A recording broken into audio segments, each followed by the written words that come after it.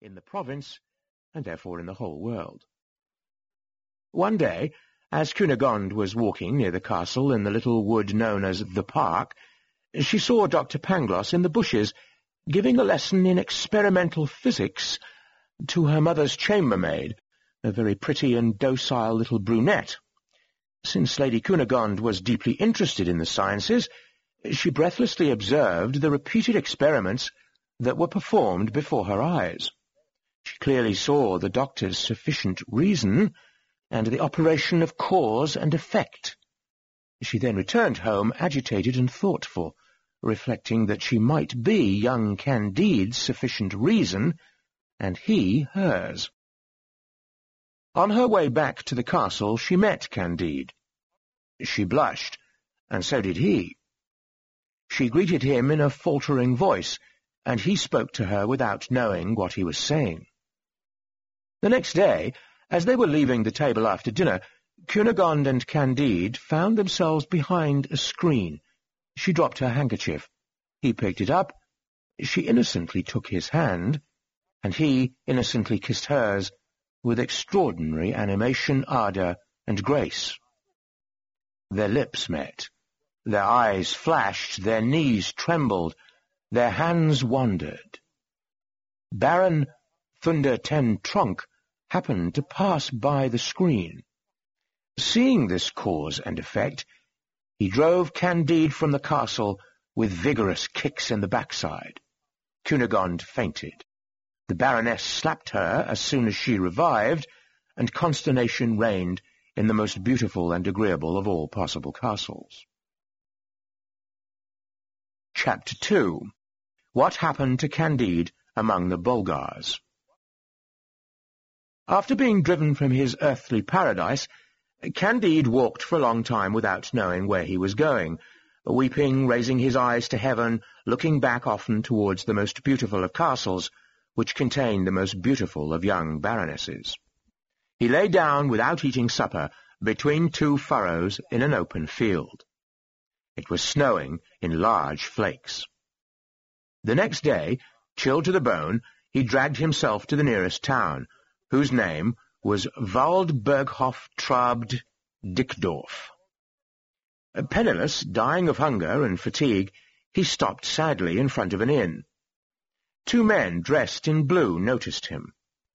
"Fellows," said one of them, "there's a well-built young man who's just the right height." They went up to Candide and politely asked him to dine with them.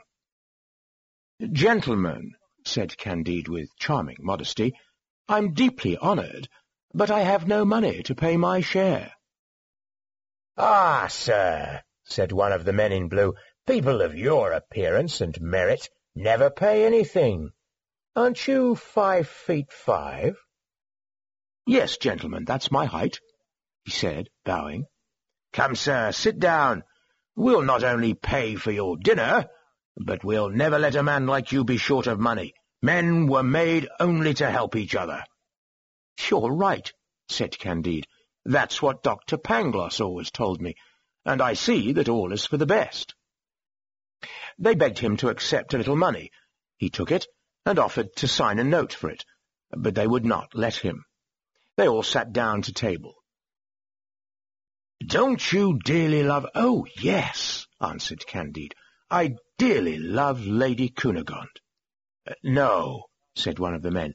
"We want to know if you dearly love the King of the Bulgars." "Not at all," said Candide, "because I've never seen him." "What? He's the most charming of kings, and we must drink to his health." "Oh, I'll be glad to, gentlemen." And he drank. "That's enough," he was told. "You're now the support, the upholder, the defender, and the hero of the Bulgars. Your fortune is made, and your glory is assured." They immediately put irons on his legs and took him to the regiment. He was taught to make right and left turns, raise and lower the ramrod, take aim, fire, and march double time, and he was beaten 30 times with a stick. The next day he performed his drills a little less badly, and was given only 20 strokes. The following day he was given only 10, and his fellow soldiers regarded him as a prodigy. Candide, utterly bewildered, still could not make out very clearly how he was a hero. One fine spring day he decided to take a stroll. He walked straight ahead, believing that the free use of the legs was a privilege of both mankind and the animals. He had not gone 5 miles when 4 other heroes, all 6 feet tall, overtook him, bound him, brought him back, and put him in a dungeon. With proper legal procedure, he was asked which he would prefer, to be beaten 36 times by the whole regiment, or to receive 12 bullets in his brain. It did him no good to maintain that man's will is free, and that he wanted neither. He had to make a choice. Using the gift of God known as freedom, he decided to run the gauntlet 36 times, and did so twice. The regiment was composed of 2,000 men, so his punishment was so far composed of 4,000 strokes, which had laid bare every muscle and nerve from his neck to his backside. As they were preparing for a third run, Candide, unable to go on, begged them to blow his brains out instead. The favour was granted. He was blindfolded and made to kneel. Just then the king of the Bulgars came by and inquired about the condemned man's crime. Being a highly intelligent king, he realized from what he was told that Candide was a young metaphysician, utterly ignorant of worldly matters, and pardoned him with a clemency that will be praised in all newspapers and all ages. A worthy surgeon healed Candide in 3 weeks with the emollients prescribed by Dioscorides. He already had a little skin and was able to walk when the king of the Bulgars joined battle with the king of the Avars. Chapter 3. How Candide escaped from the Bulgars, and what became of him. Nothing could have been more splendid, brilliant, smart, or orderly than the 2 armies. The trumpets, fifes, oboes, drums, and cannons produced a harmony whose equal was never heard in hell. First the cannons laid low about 6,000 men on each side. Then rifle fire removed from the best of worlds about 9,000 or 10,000 scoundrels who had been infesting its surface. The bayonet was also the sufficient reason for the death of several thousand men. The total may well have risen to 30,000 souls. Candide, trembling like a philosopher, hid himself as best he could during this heroic carnage. Finally, while the 2 kings were having Te Deums sung, each in his own camp, Candide decided to go elsewhere to reason about cause and effect.